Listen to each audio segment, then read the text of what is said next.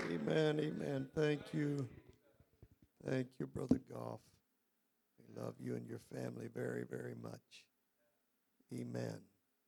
We're going to get into the word of the Lord here tonight. And I want you to turn with me to 1 Timothy chapter 2. I want to get right into it because I'm trying to finish this lesson before the end of the year. In fact, I told Brother Goff that if I wasn't so set, I'm trying to get this finished, he'd be preaching tonight. And but I want to get this done. And tonight's the last opportunity I have before the end of the year. I do covet your prayers tonight. I have been battling all day today. I know the Lord will touch me and help me. He always comes through. 1 Timothy chapter 2, and beginning with verse 1, Paul says, I exhort, therefore, that first of all, supplications, prayers, intercessions, and giving of thanks be made for all men, for kings, for all that are in authority, that we may lead a quiet and peaceable life in all godliness and honesty. For this is good and acceptable in the sight of God our Savior, who will have all men to be saved and to come into the knowledge of the truth. And this has been our text. I think this is part 5 of this lesson. And it is the concluding lesson of our series we started in January for new converts. And this is why I really would like to get this done tonight, if the Lord will help me. I'm not making any promises, but we're going to try. And but this passage has been our text because the Apostle Paul starts out by saying, I exhort that first of all. And we have stressed the importance of prayer, but it continues to be our text because of what he says after first of all. And that's what we're going to talk about tonight as we continue this lesson on the power of prayer. Would you put your Bibles down, lift your hands, lift your voices, and let's ask the Lord to help us tonight. I really need his touch tonight. Let's talk to the Lord.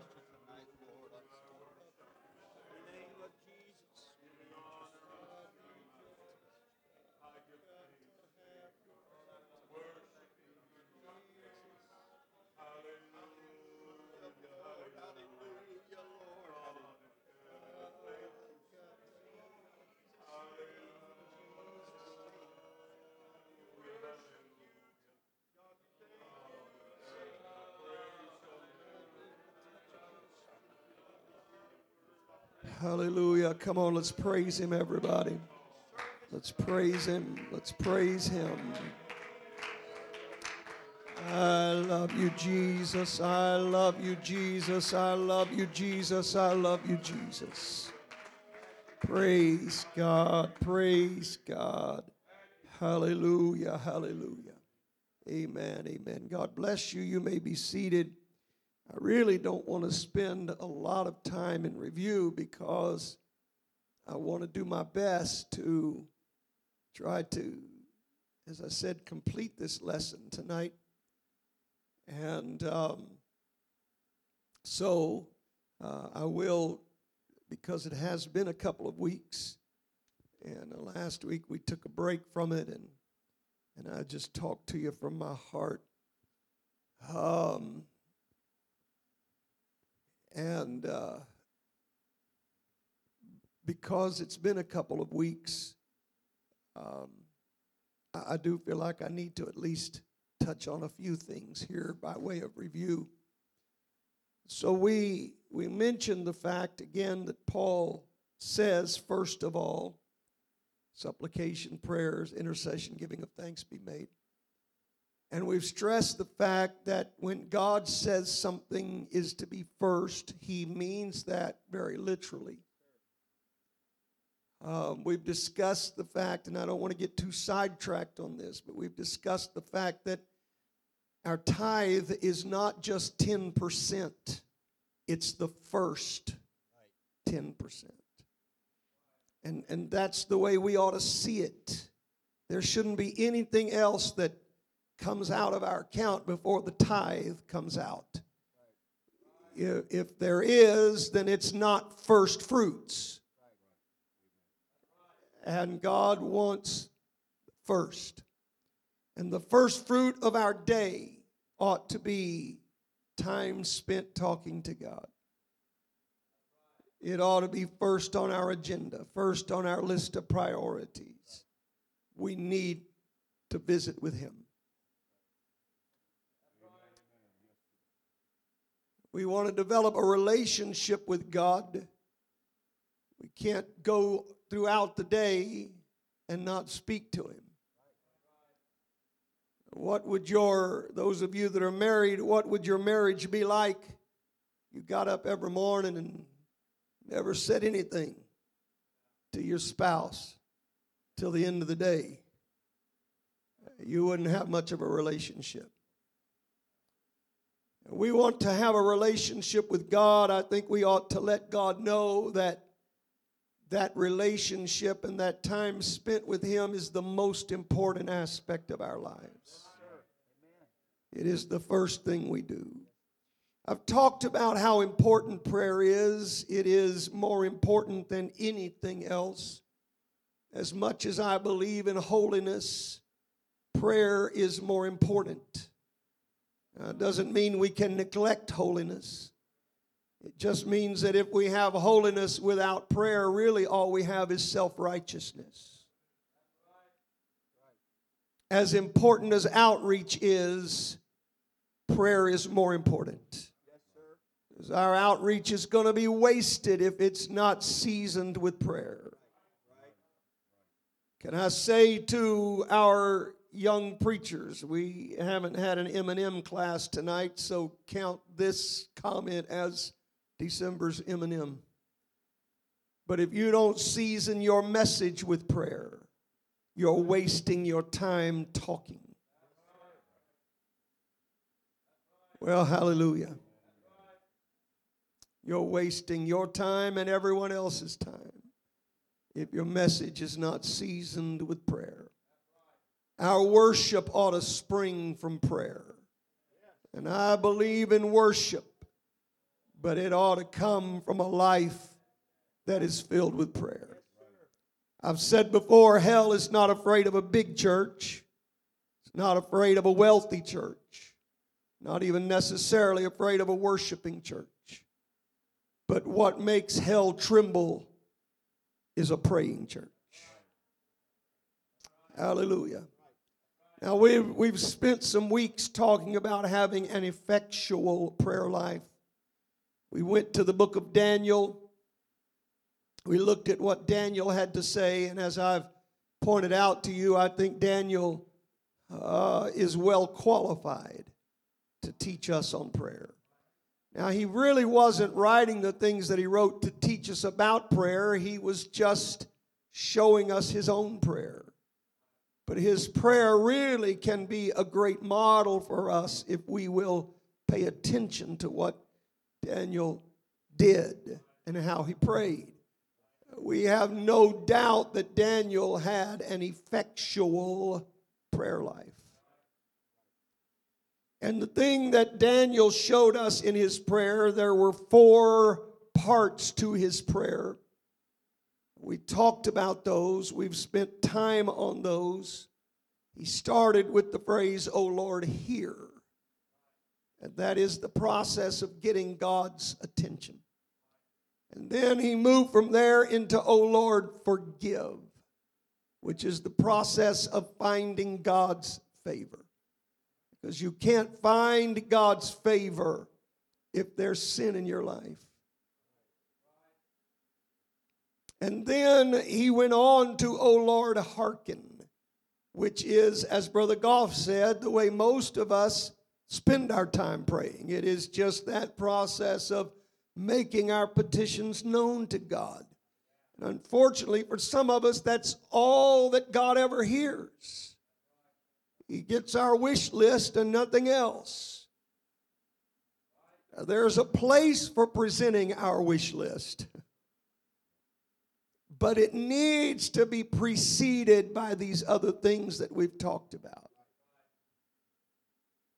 You need to make sure God's listening. Make sure you have the attention of God before you start giving him your list. You need to make sure everything is right between you and God before you start giving him your list. And then the final thing is, he said, do, defer not. And that is the process of expecting God's response. We referred to this as having now faith. The word defer means to postpone or put off. And Daniel was saying, God, I want you to do this, and I don't want you to wait. I want you to do it now. Praise God. And we ought to pray that way. Every prayer we pray ought to be conditioned. It ought to be based upon now faith. Expecting God to do it now. And at the same time, understanding that there are some things that, again, as Brother Goff said, we have to just keep making the sacrifice. Or, as I put it in our last lesson, you keep making those layaway payments. You keep going back, asking again and again, each time asking God, do it now. But when he doesn't, you don't get discouraged and quit. You keep praying. And you keep asking God now. Amen. Now, having said all that, we want to move into another area here tonight. And this is where I want to spend the rest of the evening, and perhaps we can get through this and finish this lesson tonight. We will see how all that comes out. But tonight I want to talk about something that's really a part of this, oh Lord, here. We're going a little deeper into that particular aspect, and that is getting the attention of God. Because I want you to know that getting God's attention sometimes requires that you learn some things about him.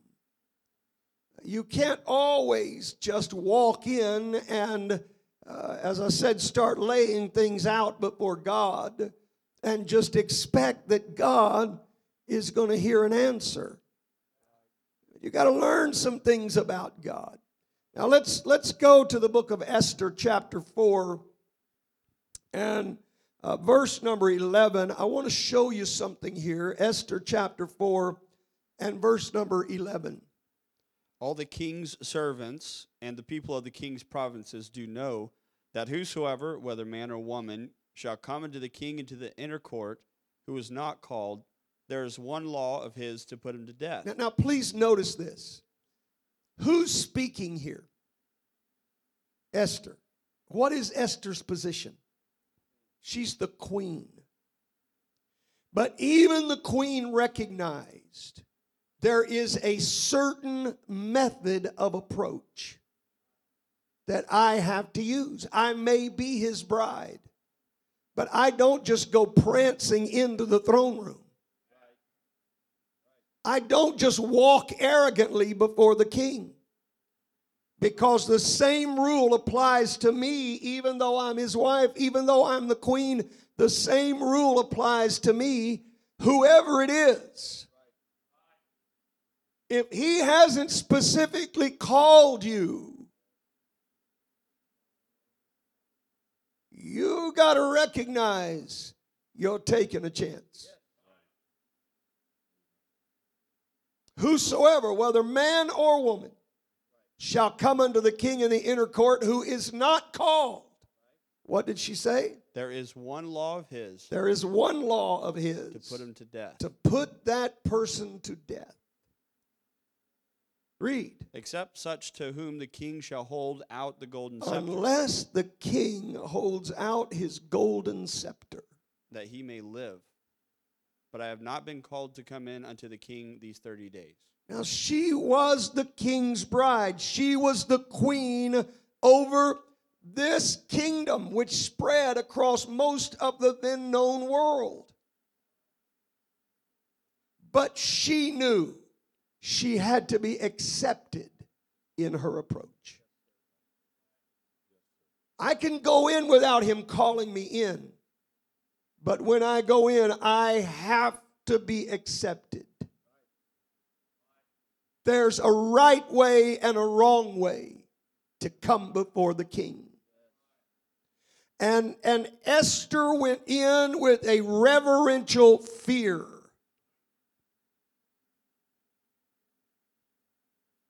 As I said, she wasn't arrogant. She didn't go in and make demands. She knew that she had to approach the king properly if she wanted to get her request answered.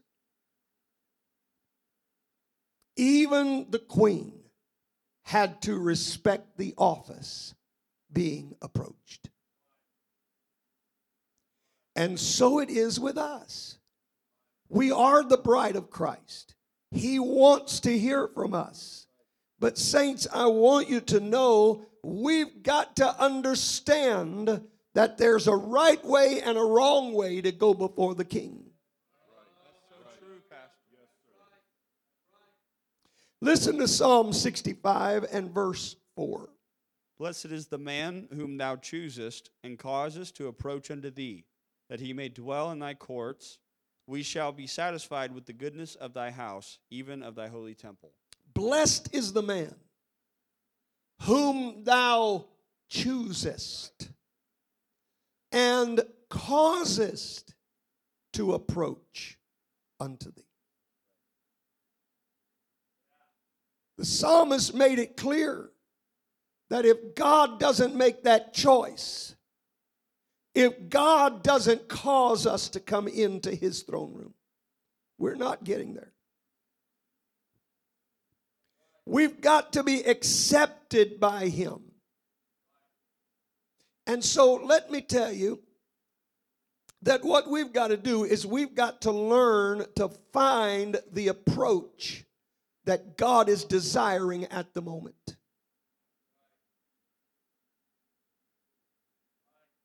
Because there's not one size fits all in this.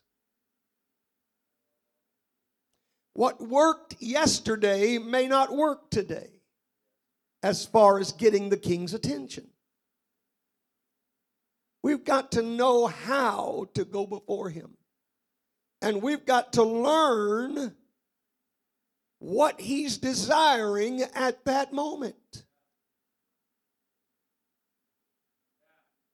Now, John chapter 6, verse 44, listen to what Jesus says. No man can come to me, except the Father which hath sent me draw him, and I will raise him up at the last day. Jesus said, we're not going before the Father unless he draws us. And so to me, this is the whole process of God extending that golden scepter and saying, all right, I will accept you. Come before my throne and make your petition known. It's not just up to us. God is not our slave. And God is not Santa Claus.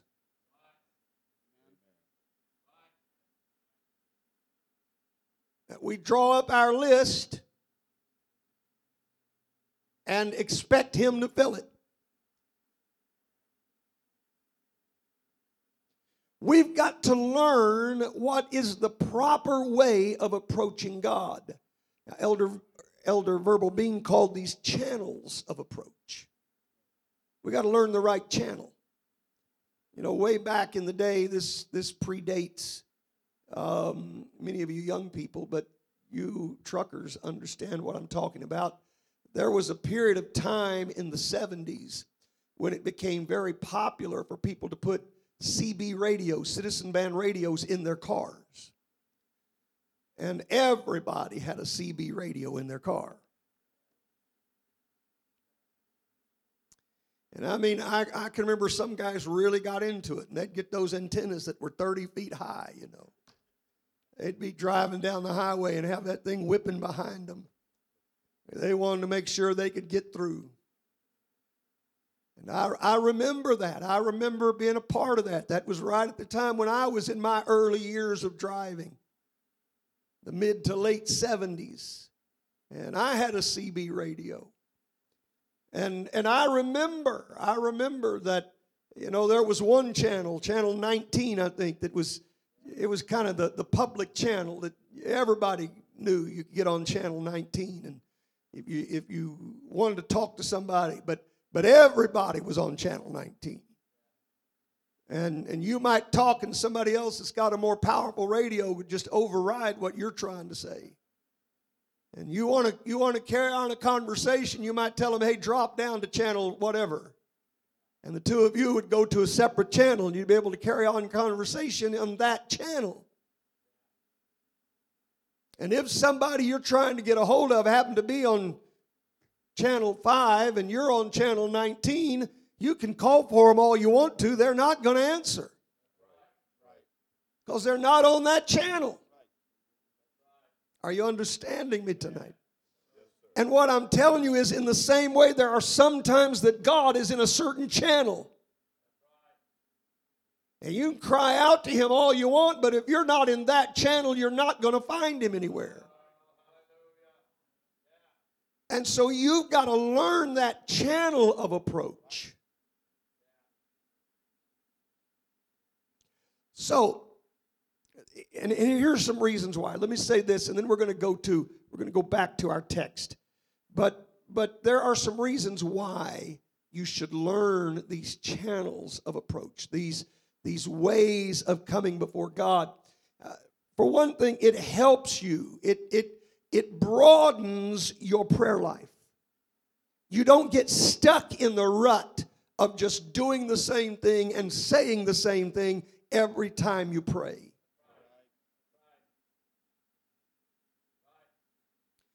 And listen to me, saints. This is the reason why some of you get so discouraged in your prayer life.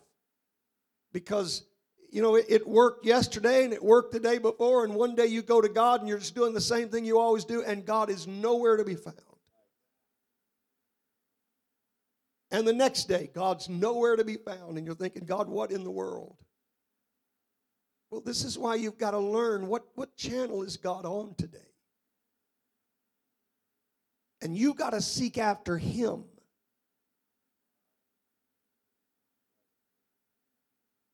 So it will allow you to broaden your prayer life by experiencing other ways to approach God and not just get stuck in a rut. It'll build your faith. I'm going to talk about one of these channels that requires a whole lot of faith to just keep praying.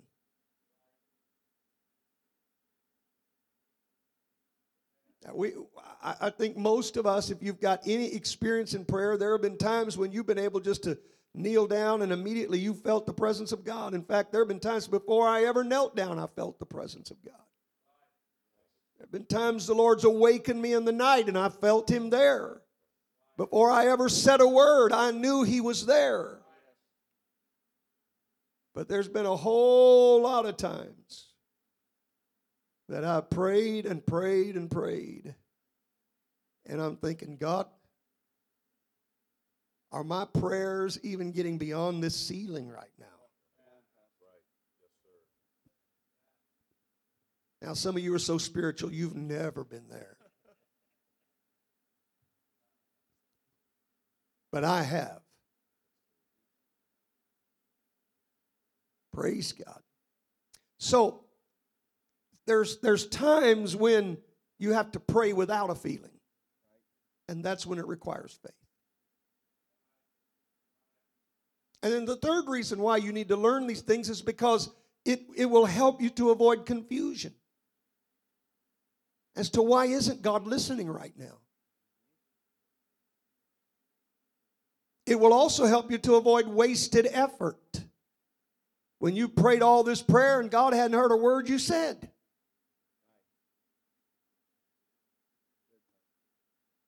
So let's talk about these channels of approach. Let's go back to our text, 1 Timothy chapter 2 and verse number 1. I exhort, therefore, that first of all, supplications, prayers, intercessions, and giving of thanks be made for all men. Now, each of these four are a different way of approaching God. Supplication. Everyone say supplication. Everyone say prayer. Everyone say intercession. Everyone say giving thanks. Each of those is a separate way of approaching God in your prayer. And we're going to talk about them. Now, I'm not going to take them in the order Paul listed them here, and I'll explain why in just a moment. I thought about it. I could have, but I'm trying to do this in a certain methodology tonight. So just bear with me. We're going to start with, rather than starting with supplication, we're going to go to the second one listed here, and we're going to talk about just the word prayer. Now, by this, I believe that what Paul is discussing is simply an expression of your heart's desire. Romans chapter 10, verse 1 says something interesting. Romans 10 and 1. Brethren, my heart's desire and prayer to God for Israel is that they might be saved. Now, don't be confused by this word and. The word and in the original language comes from the Greek word kai. And kai can be interpreted and, but it can also be interpreted even. So let's read that again. Brethren, my heart's desire, even my prayer to God. Not like prayer is something different from your heart's desire, but Paul's clarifying, my heart's desire, that is my prayer. So when you're just praying, you're just talking to God. You're just telling God what it is your heart wants. Now, this is, and here's the reason why I wanted to start with this one, because this is the most shallow of all the approaches to God. Daniel used this. Listen to Daniel 9, verse 20. And while I was speaking and praying and confessing my sin and the sin of my people Israel, and presenting my supplication before the Lord my God for the holy mountain of my God. I think another translation says, while I was speaking in prayer.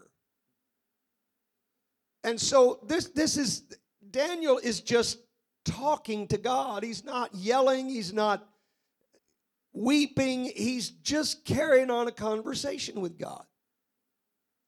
My sister-in-law was just with us Sunday. Her dad had such a unique prayer life. And I don't know how many hours I spent praying with that man. But he just had this prayer life where many, many times he would just walk in, he would sit down on the front pew, and he'd start talking as though God was just his next door neighbor. And he'd just carry on this conversation. Now, God, you know so-and-so across the street. You know, they're really going through some things right now. And God, it'd really be great if you'd just help them through this difficult time. And he's talking just like that. And many times that was the extent of his prayer. And yet, many of those prayers God answered.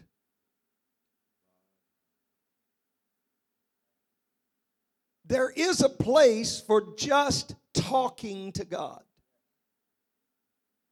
You're not, as I said, you're not yelling. You're not getting red in the face. You're not weeping. You're just sharing your heart's desire. Now listen, here's the problem with that. When you're doing that, there is seldom any feeling with it. And that's why I said earlier, there's one of these channels that requires a lot of faith, and that's this one. Because if you're just talking to God, you're just communicating with God, you're just sharing your heart's desire with God, and you don't feel anything, it's hard sometimes to just keep doing that. Because you don't know if He's listening or not.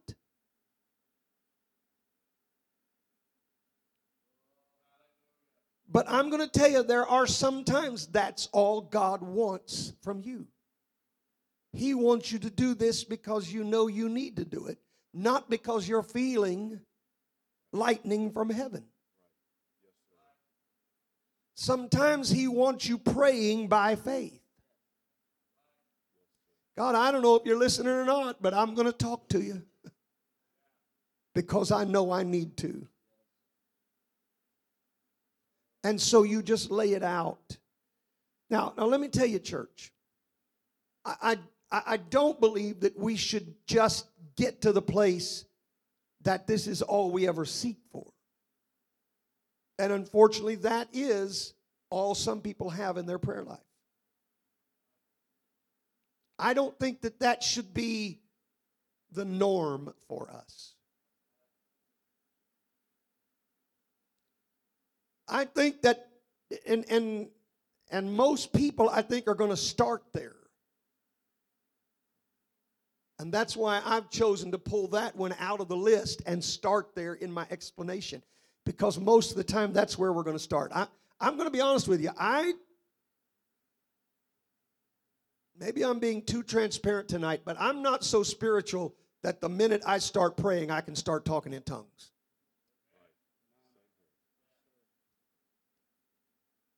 Some people do. But generally, when I start my prayer, I'm just talking to God. And there's a lot of times that I'm not feeling one thing when I start.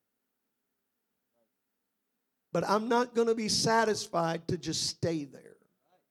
I want to get to that place in my prayer where I do know He's listening.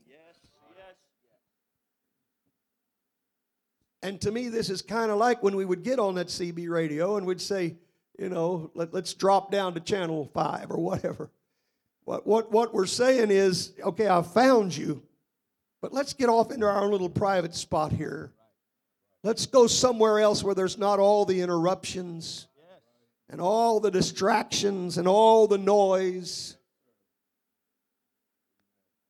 And so when you start out with just prayer, you need to be pushing, you need to be looking, you need to be feeling after something much deeper than this. Yes, sometimes it won't come. And I'm just going to throw this out. I'm not going to spend a lot of time on it.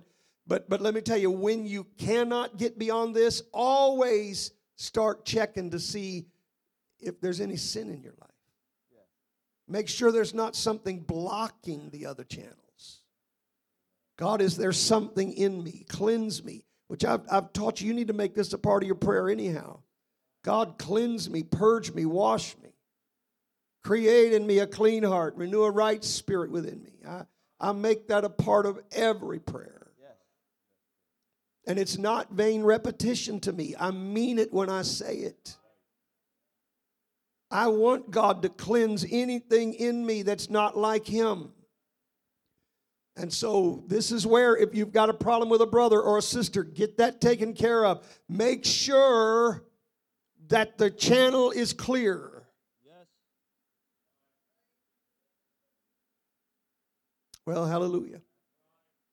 Make sure there can be a free flow. And there's nothing blocking that.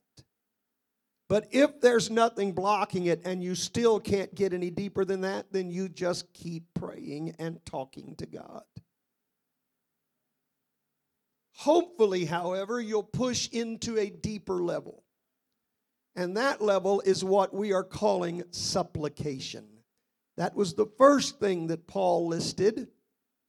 It's our second here. And I believe that Paul listed it first because it ought to be our first attempted approach. I think that ought to be our goal. First of all, we want to get into supplication.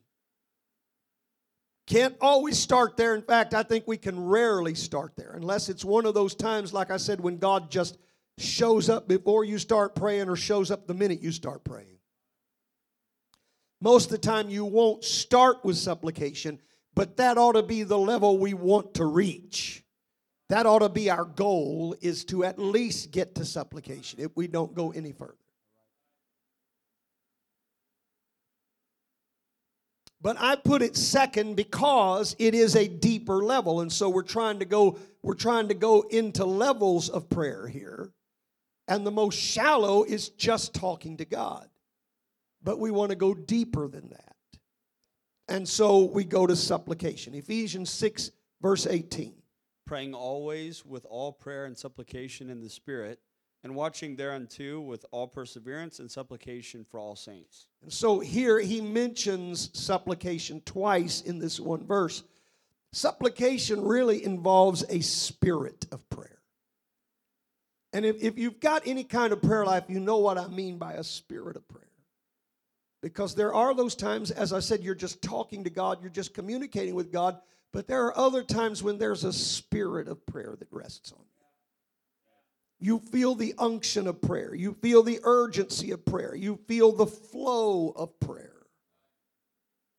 You feel the presence of God in that.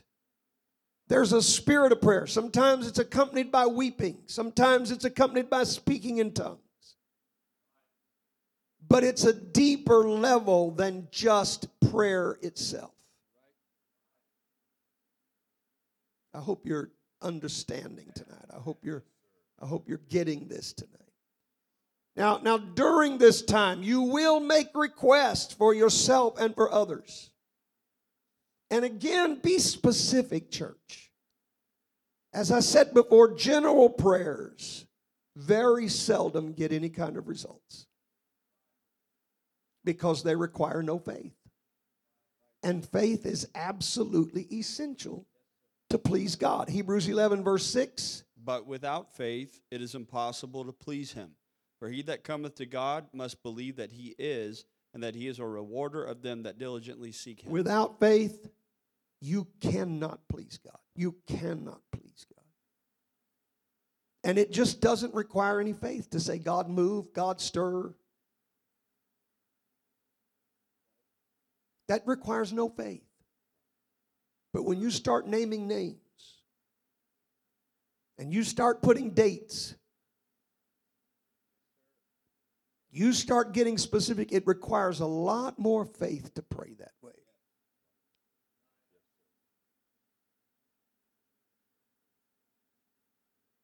I mean, you think about some of the phenomenal prayers of the Bible. Elijah's prayer was, Lord, shut up the heavens until I say so. Well, that takes a lot of faith to pray that way. Takes a lot of faith, as we talked about, for Joshua to say, sun, stand still, moon, don't move. That takes a lot of faith. And God honors that kind of faith. He's looking for that kind of faith. So get into the spirit of prayer. Do your best to push past, and this is where you're going to have to get a hold of your thoughts and your mind, push past just talking to God. And get into the spirit of prayer. Get into supplication. As I said, that ought to be your goal. You ought to be looking to at least go that deep. And then the third channel is intercession. That's the third thing that Paul mentioned here in our text. He talked about supplication, prayer, and then he said intercession. And so let's talk about intercession. Intercession is, we also call this travail. Now, interestingly, travail is the word that is used for a woman in labor. It's intense. Intercession is the most intense level of prayer that there is. It is the deepest place of prayer. And let me tell you that while supplication is making requests for yourself and for others, intercession will almost always be for somebody else.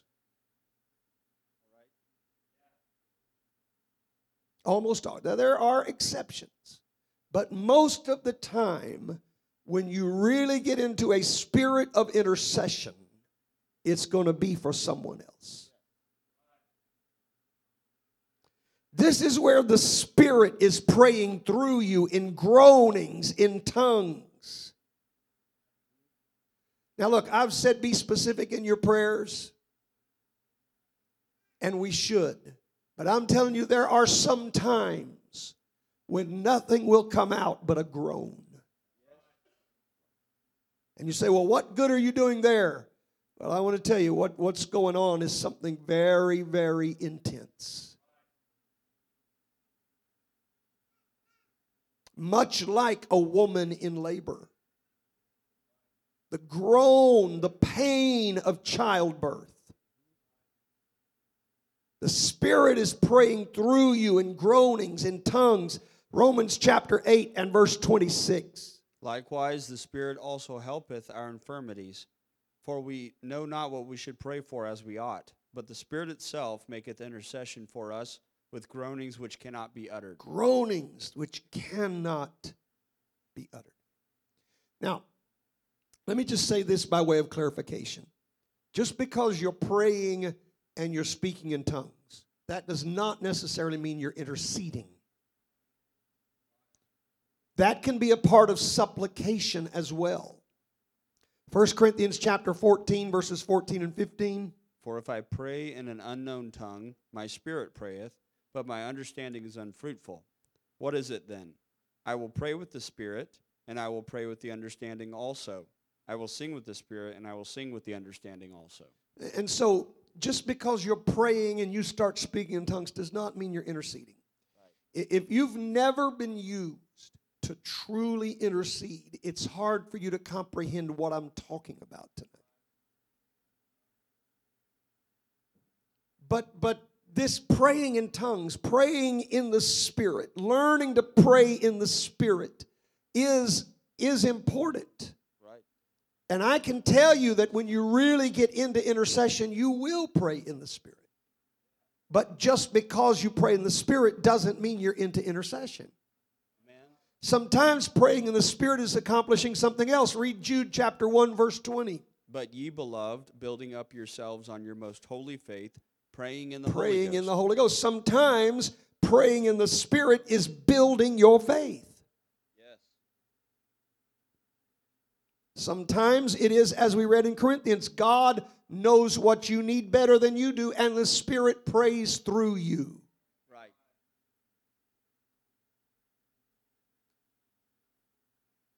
Well, hallelujah.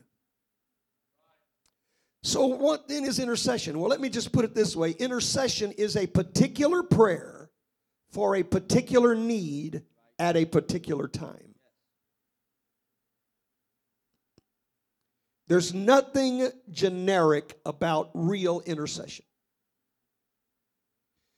Again, if we use this terminology of travail, if we use the analogy of a woman giving birth, then we understand the feeling of desperation and urgency that settles on you in that moment. Elder Bean put it this way: you feel you must have the answer or die. If you don't get the answer, you're not going to live. You can't stop. You can't quit. You've got to get an answer.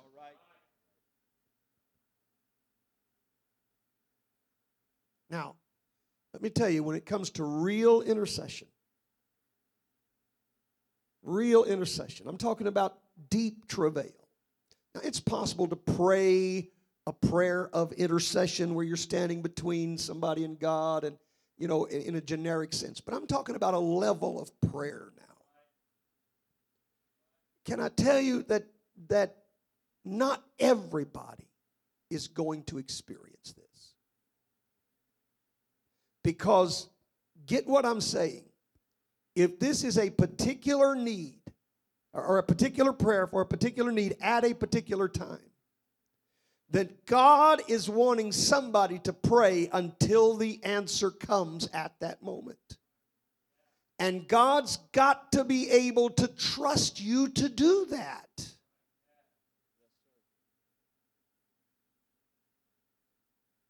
If He needs somebody to pray this thing through until the answer comes, he can't move on somebody that's just going to give it a half-hearted effort and give up. He's got to know that He can trust you. When He moves on you, you're going to pray this thing through.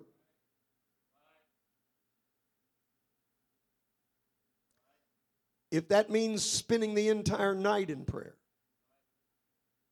whatever it means, it's not stopping until you feel the release in the Spirit. Now, I'll tell you, there have been times that I've prayed until I was physically wasted and didn't have the strength to pray anymore, yet I did not feel the relief. And I'm going to tell you what I've had to do. I've had to just take a break.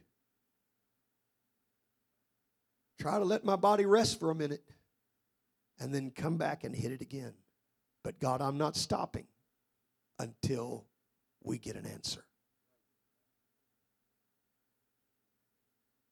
That's what real intercession requires. Now listen, God knows what we need before we ever ask. But He has designed that we must ask before we receive. Do I need to say that again? God knows what we need before we ask. But He's designed that we have to ask before we receive. So just because He knows there's a need doesn't mean He's going to respond. He's waiting on you to get under this burden.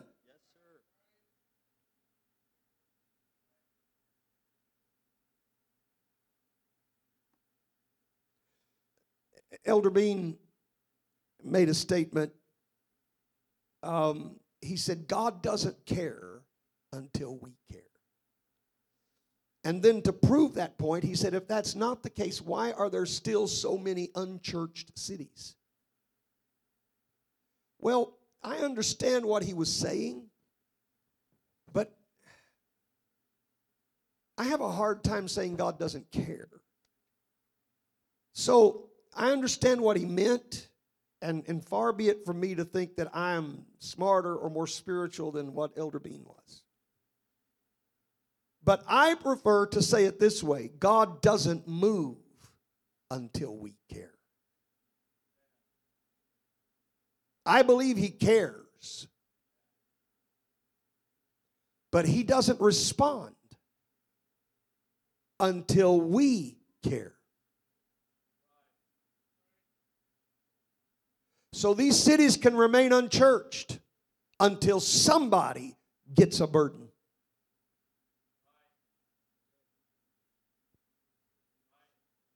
And listen to me, saints. Now, this is important. This is important, especially with what's about to transpire around here for the next however many weeks. If you don't get a burden for this church and a burden for every service, God is not going to move. He's not just going to come down just because we need Him to come down. But God's going to wait until you care enough to get under the burden. Walk into this pre-service prayer time with your mind made up. We've got to have a move of God tonight. We cannot let the devil step in and destroy us. And we cannot let our own flesh reach a place where we're just growing content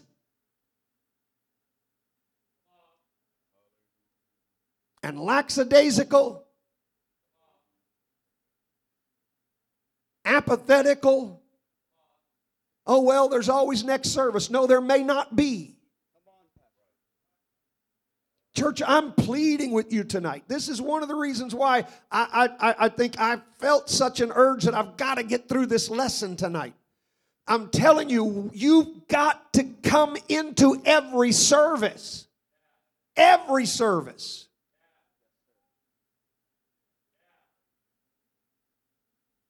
And make up your mind, I'm going to fight for this service tonight. I don't care what anybody else thinks. I don't care what anybody else does. I've got to fight for this service tonight. I've got to pull down strongholds. I've got to see a move of God. We've got to have God do something in our midst.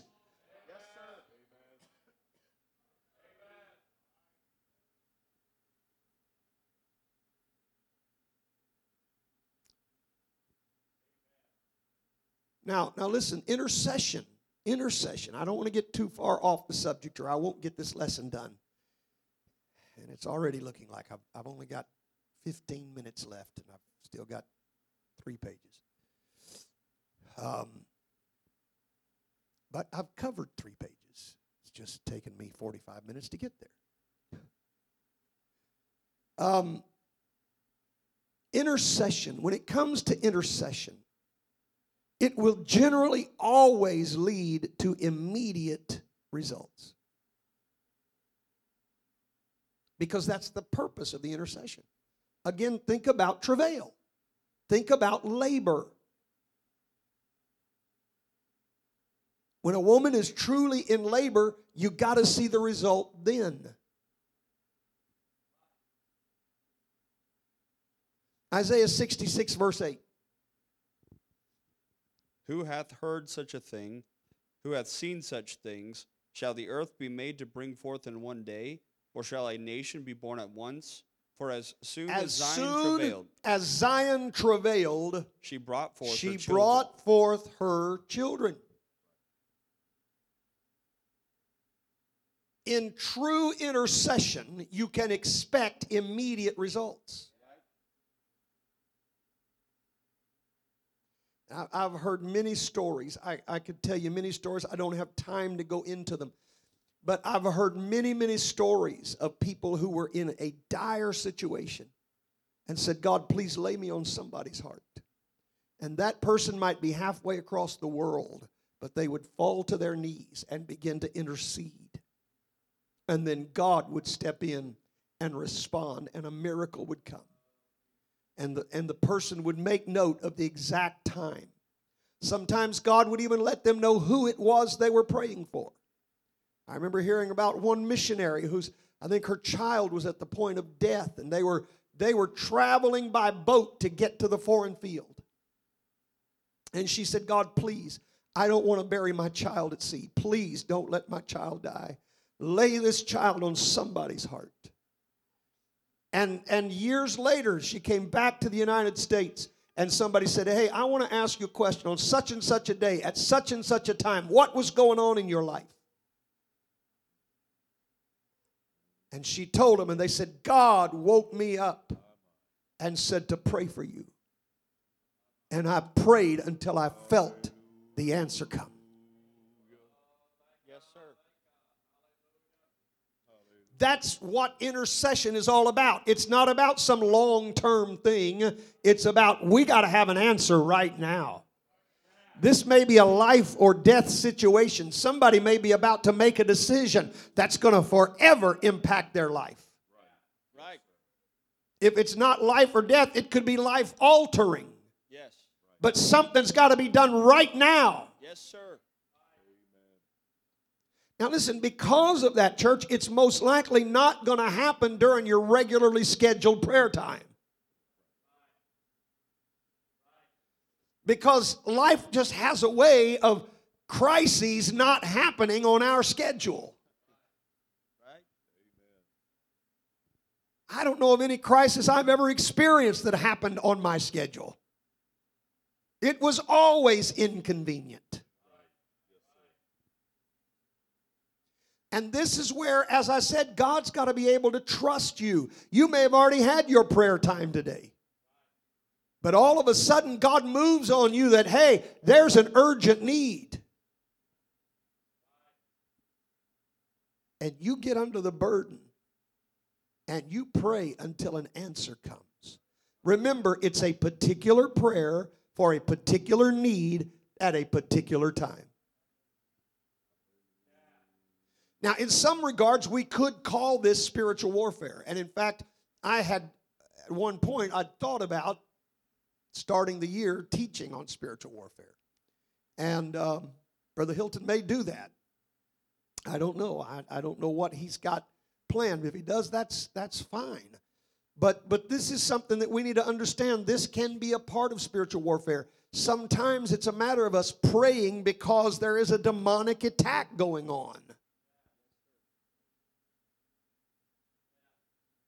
Ephesians chapter 6, verses 10 through 18. Finally, my brethren, be strong in the Lord and in the power of his might. Put on the whole armor of God, that ye may be able to stand against the wiles of the devil. For we wrestle not against flesh and blood, but against principalities, against powers, against the rulers of darkness of this world, against spiritual wickedness in high places. Wherefore, take unto you the whole armor of God, that ye may be able to withstand in the evil day, and having done all, to stand. Stand therefore, having your loins girt about with truth, and having on the breastplate of righteousness, and your feet shod with the preparation of the gospel of peace. Above all, taking the shield of faith, wherewith ye shall be able to quench all the fiery darts of the wicked. And take the helmet of salvation, and the sword of the Spirit, which is the word of God, praying always with all prayer and supplication in the Spirit, and watching thereunto with all perseverance and supplication for all saints. Now, there are some things that I want you to notice in this passage. He talks about taking on the whole armor of God, and you can be dressed in spiritual armor. But he only mentions two weapons. There are only two weapons that are mentioned. Did you notice that? He talks about us having on our shield, having our loins girt, our feet shod, the helmet, the breastplate. But he only mentions two weapons. He said the sword of the Spirit, which is the Word of God. And many times we stop right there. But that's not where this stops. Because then he says, praying always with all prayer and supplication. Right. That's also a weapon. The word and prayer are the two weapons God gives us. The rest is armor to protect us. But we have two weapons. The word and prayer. All right. And many times during spiritual warfare in prayer, you'll use the word against the spirit you're battling. Now, the other thing I want you to notice about this passage is it seems to address levels of spiritual force. Anybody notice that? Principalities, powers, rulers, and spiritual wickedness. Let's talk about that for just a moment. Principalities is from the Greek word arche. I don't know how many of you remember that way back when we started our lesson on the premier principles of God. We talked about this word arche, which means first. It references the first person or thing in a series. It is the leader. When we talk about archangels, we're talking about those that are the head over other angels. And so there are these things. These principalities are the arche. And then the word powers comes from exousia, which means authority. But this word can also be translated as a magistrate. One who has specific authority. So follow this. You've got your arche, your leader. Then you've got your magistrates. Then there is rulers. And this comes from a Greek word that means a lord or a prince.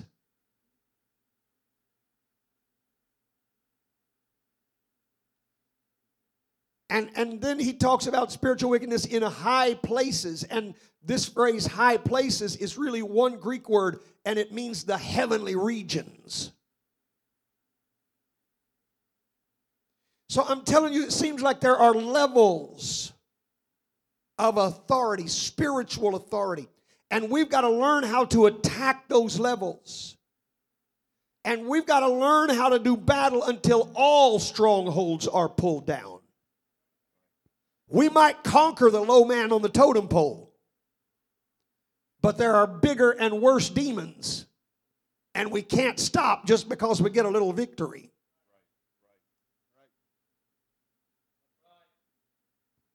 In fact, it seems to me from the prophets that there are actually spirits that rule over cities. I know some people think this is crazy, far out stuff, but it's biblical. Daniel chapter 10, verse 13. But the prince of the kingdom of Persia withstood me 21 days. But lo, Michael, one of the chief princes, came to help me, and I remained there with the kings of Persia. The prince of the kingdom of Persia withstood me. Now, this is the angel talking to Daniel. He's not talking about a physical prince.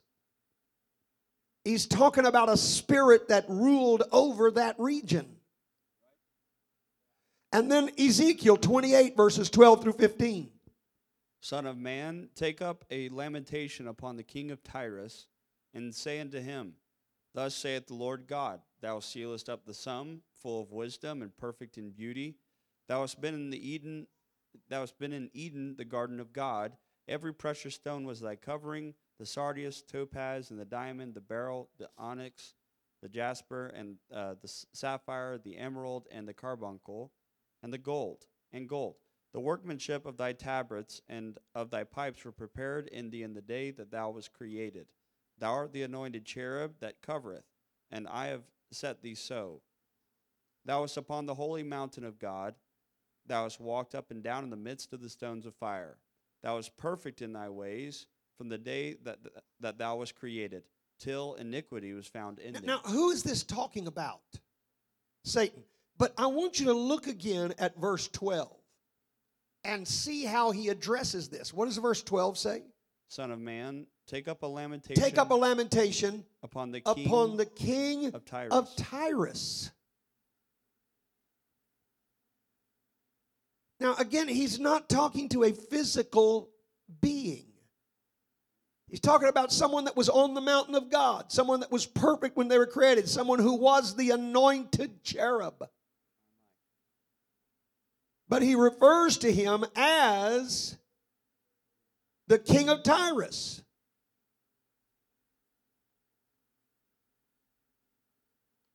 So I'm telling you, there are spirits that rule over areas. In fact, John even mentions churches that have a seat of Satan. Revelation 2, verses 12 and 13. I'm trying to hurry. Give me just a few minutes. I really only have a little bit more, and I'll be done. And to the angel of the church in Pergamos write, These things saith he which hath the sharp sword with two edges.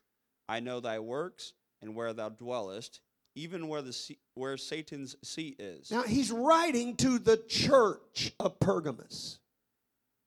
And he said, I know that that's where Satan's seat is. And thou holdest fast my name, and hast not denied my faith, even in those days wherein Antipas, which was my faithful martyr, who was slain among you, where Satan dwelleth. Listen, Satan is not omnipresent. God is, but Satan's not.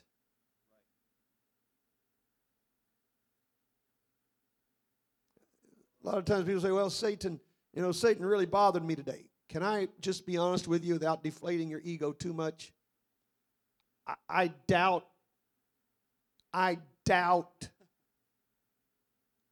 that Satan's too worried about you. Satan himself. He's got other demons that can worry about you. I mean, I really hate to burst your bubble, but he's got bigger fish to fry.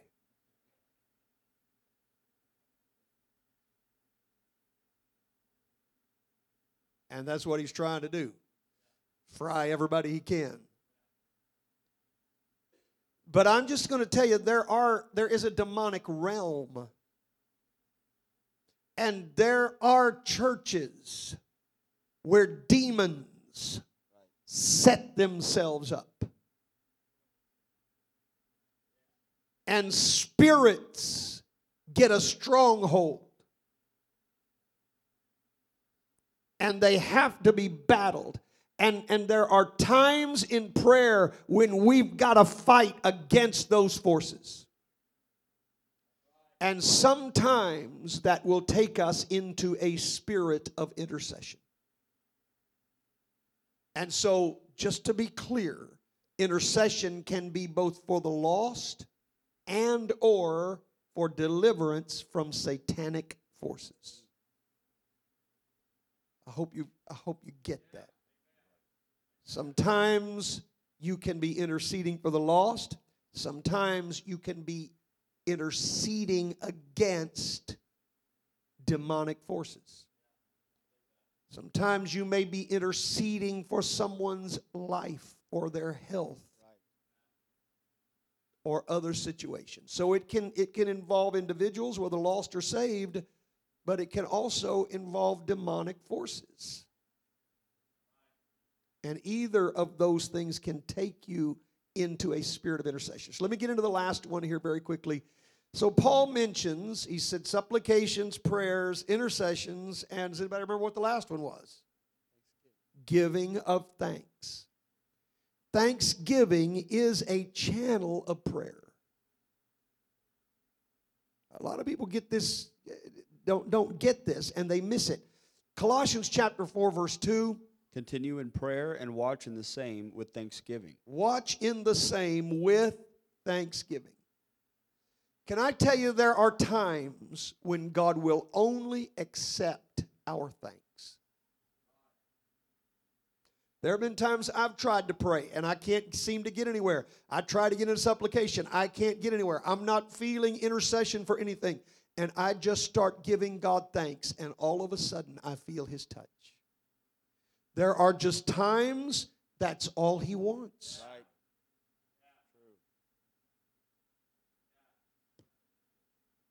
And if we don't learn this, we're going to miss a lot of opportunity of really spending time in the presence of God. Now, listen, the Bible's clear. Psalm 100, verse 4. Enter into His gates with thanksgiving and into His courts with praise. Be thankful unto Him and bless His name. Can I tell you that there are some times when you start out in that level of just prayer, just expressing your heart's desire, and you don't seem to be getting anywhere, and you try to push, you try to get somewhere you can't. Why don't you try entering into His gates with thanksgiving? Try just giving Him thanks for some of the prayers He has answered. Try just telling Him how much you appreciate the many times He has come through. You'll be surprised how often God shows up when you reach that channel of thanksgiving. You may not find Him anywhere else, but you can find Him there. Now, I mentioned missionaries. I also read a story about a missionary's wife who had been praying about some things and just didn't seem to be getting an answer. And as she was in prayer, God gave her a vision. And in this vision, He let down this empty basket in front of her. And she's looking at it, wondering at this empty basket. And God said, when you fill that with praise, I'll answer your request.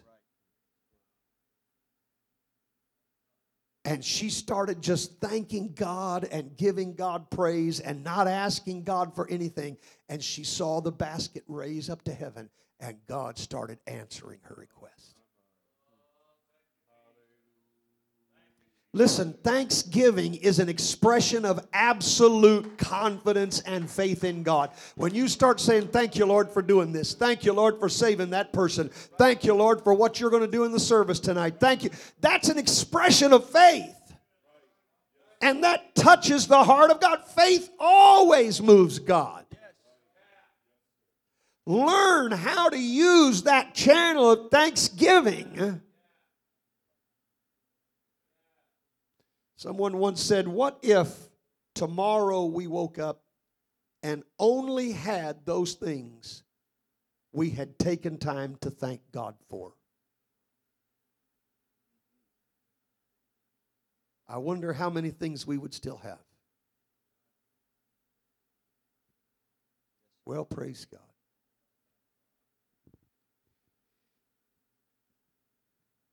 Now, I'm coming to a close. Musicians, you can come. My time is up and the lights are flashing, and I guess that's a sign that I've been in restaurants where they start flashing the lights and they're trying to tell you it's time to go home. So I don't know who's controlling the lights tonight. I don't see anybody at the switch, but I see other people noticing it, so I guess that's the sign. It's time to close. But let me just tell you this. This doesn't mean that you'll only use one channel during a prayer time. It's possible you may use all of them. For example, you might start out with prayer, and then you move into supplication. At some point along the way, God puts a spirit of intercession on you, and when you feel the answers come, what do? You erupt with thanksgiving. And in that prayer time, you went through all four channels. But you talk about an effectual prayer life.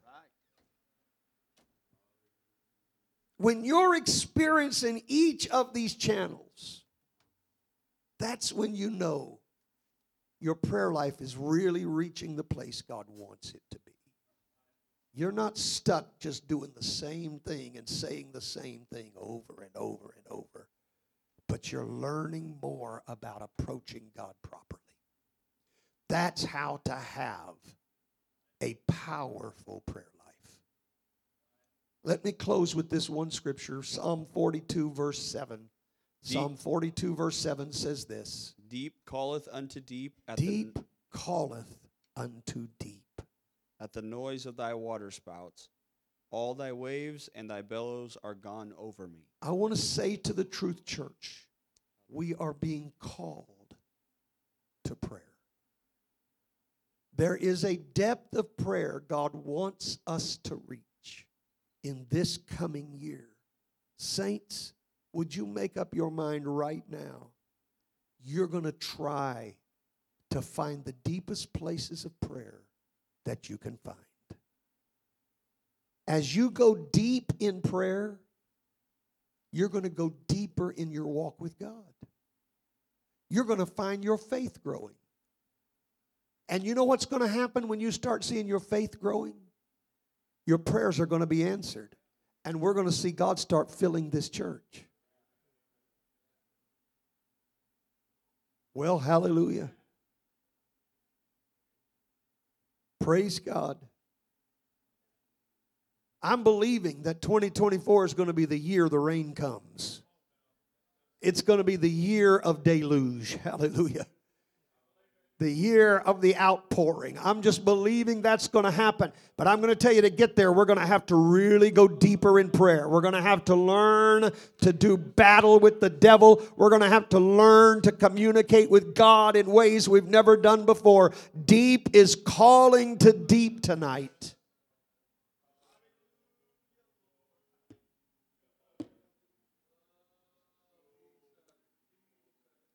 As I said, I think in the very first part of this lesson, the greatest success in prayer is just to do it. Just do it. Just be consistent. I want to tell you, the more you pray, the more you want to pray. And unfortunately, the converse is just as true. The less you pray, the less you want to pray. But may God's church, may this church, may the Truth Church be ever more diligent in spending time in effectual prayer. Let's stand and lift our hands to the Lord tonight, can we?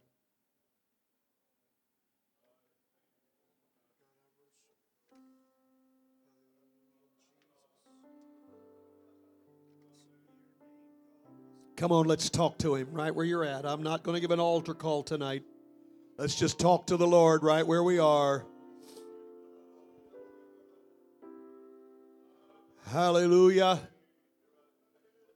I love you, Jesus. I love you, Jesus. I love you, Jesus. Praise the name of the Lord. Praise the name of the Lord. Lord, teach us to pray. Teach us to pray. Teach us to pray. Take us deeper in your presence, God.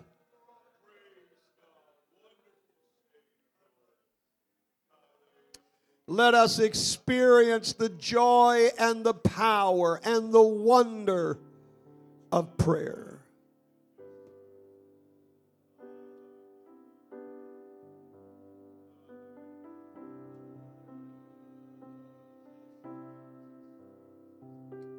Have we trials and temptations? Is there trouble anywhere? We should never be discouraged. Take it to the Lord in prayer. Well, hallelujah.